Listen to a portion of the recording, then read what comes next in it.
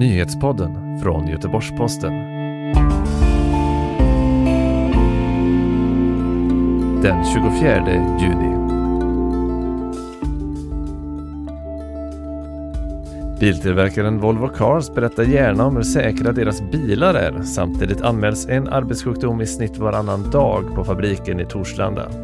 Hur säkert är det att producera några av världens säkraste bilar? Mer om det strax, men först 3 av dagens viktigaste nyheter.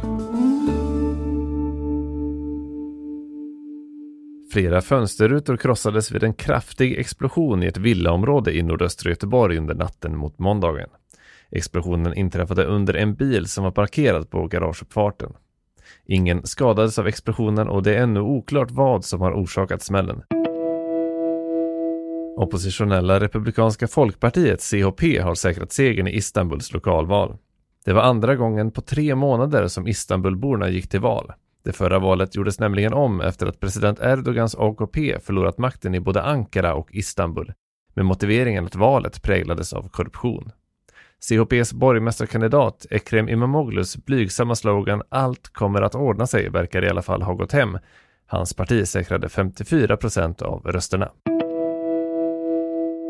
Cirka 250 000 människor ska ha deltagit i gårdagens demonstration mot Tjeckiens premiärminister Andrej Babiš i huvudstaden Prag.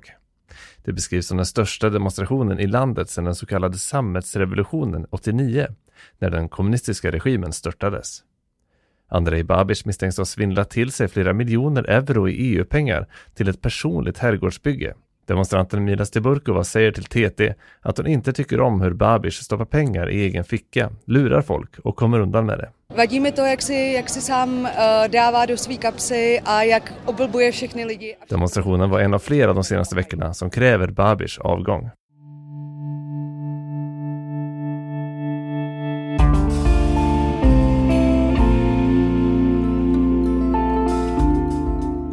Volvos berättar gärna om hur säkra deras bilar är, men samtidigt anmäls en arbetssjukdom i snitt varannan dag på fabriken i Torslanda. Anställda som drabbats berättar hur företaget pressar dem att säga upp sig. Hur säkert är det egentligen att tillverka några av världens säkraste bilar?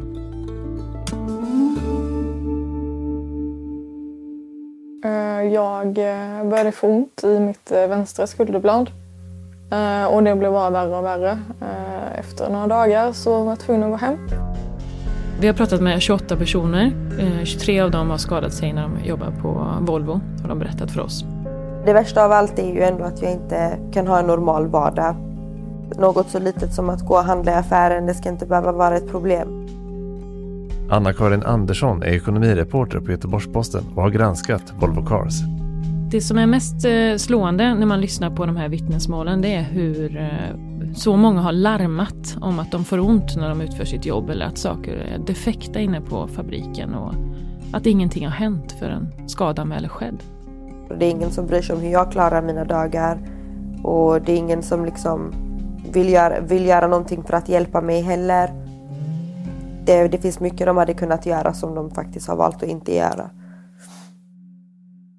Anna-Karin, du har jobbat med reportern Stefan Bjarnefors på det här. Varför valde ni att granska just det här ämnet? Det började redan i höstas. Vi skrev bland annat om att det var mycket övertid på Volvo Cars. Och i samband med det så fick vi mer och mer indikationer på att något inte stod rätt till. Och då handlar tipsen som kom in då först och främst om Torslandafabriken då, där man bygger bilar helt enkelt.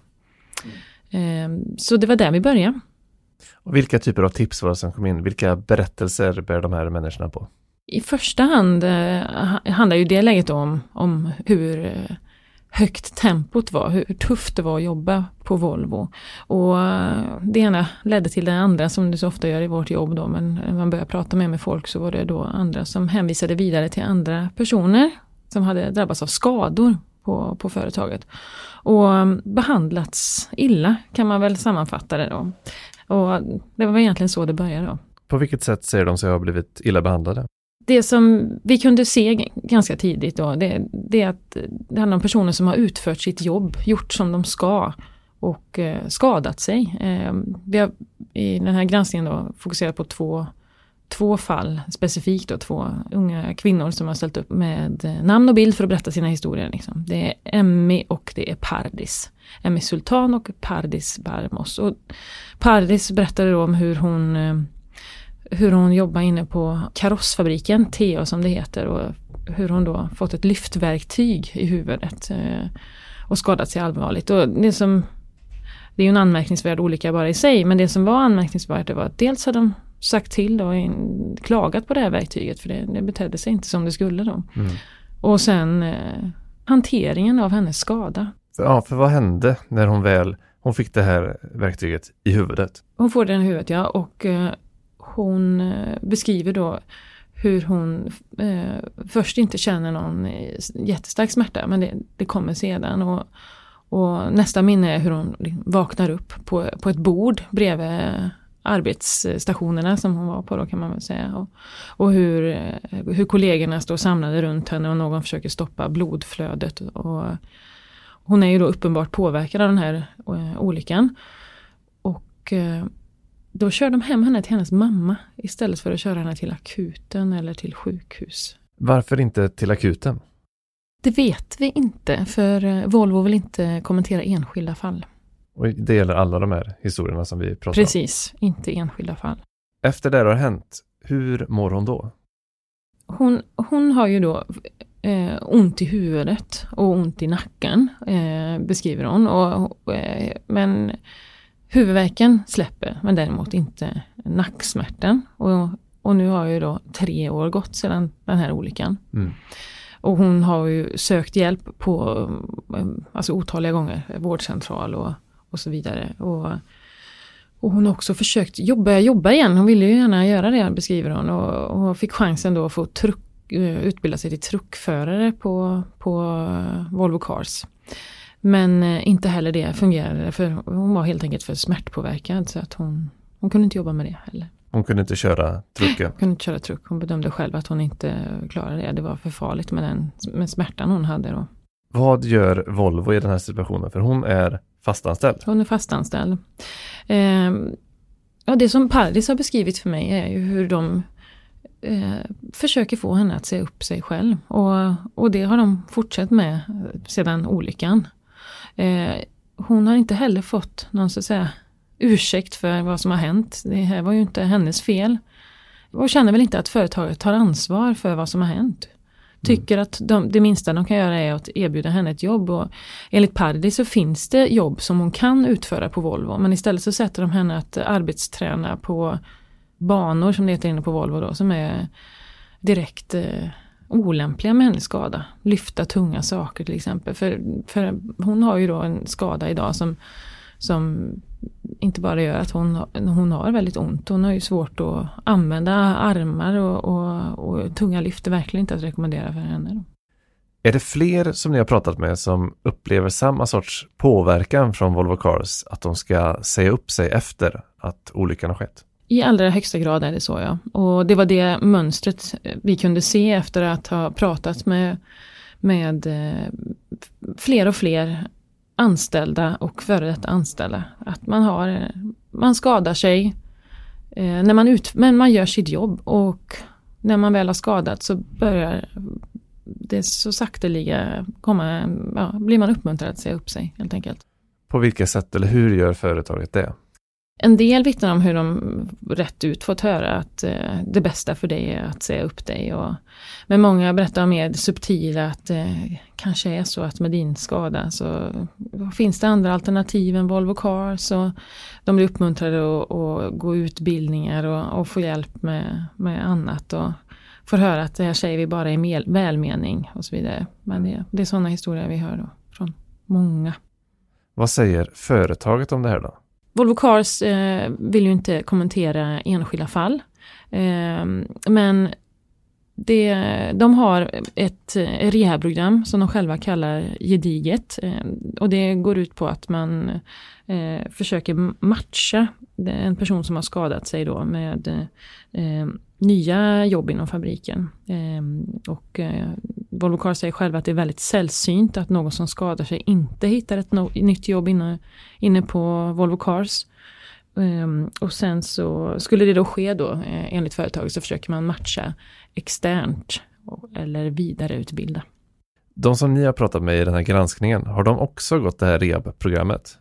Ja, flera av dem har gått rehab-program, men de upplever ju då att de har blivit uppmuntrade att se upp sig själva istället. Och just den bilden då om att man skadas och blir uppsagd, det är en bild som Volvo Cars inte säger sig känna igen när vi har pratat med dem om det. Inte överhuvudtaget? Nej, jag känner inte igen det. För Volvo är ett företag som gärna skryter om sitt säkerhetstänk. Men det verkar inte vara lika aktuellt här. Det är ju ett av Volvos signum, säkra bilar, och att det ska vara säkert. Och när man läser på deras egen hemsida så står det mycket om hur säkerheten alltid varit med dem sedan starten. At Volvo, everything we do starts with people. It is who we are.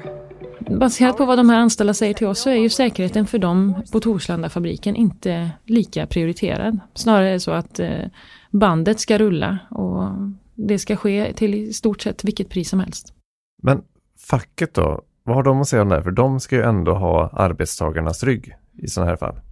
Ja, precis. Och ett fåtal av dem jag har pratat med känner att de har fått stöd av facket.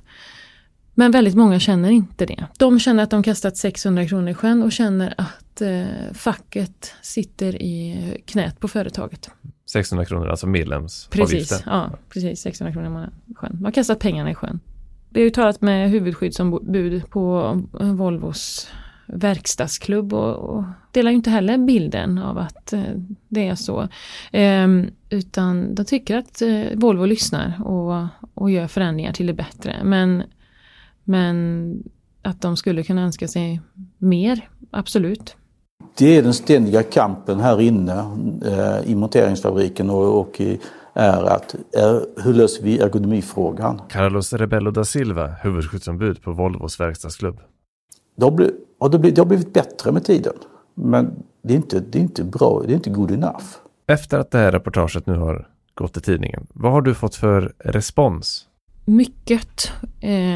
Mycket mejl, folk som har ringt, vilket vi är väldigt glada för. Vi har ju bett om att folk ska höra av sig om de känner till något om detta, och vi har väl alla anledning att tro att det inte är sista gången vi skriver om arbetsmiljö på Volvo Cars. Finns det fler tips som ni går vidare med nu? Ja, det finns det. Tack så mycket Anna-Karin för att du var med och berättade om det här. Du har lyssnat på Nyhetspodden som sammanställs 15:30. Jag heter Andreas Granat och vi hörs igen imorgon.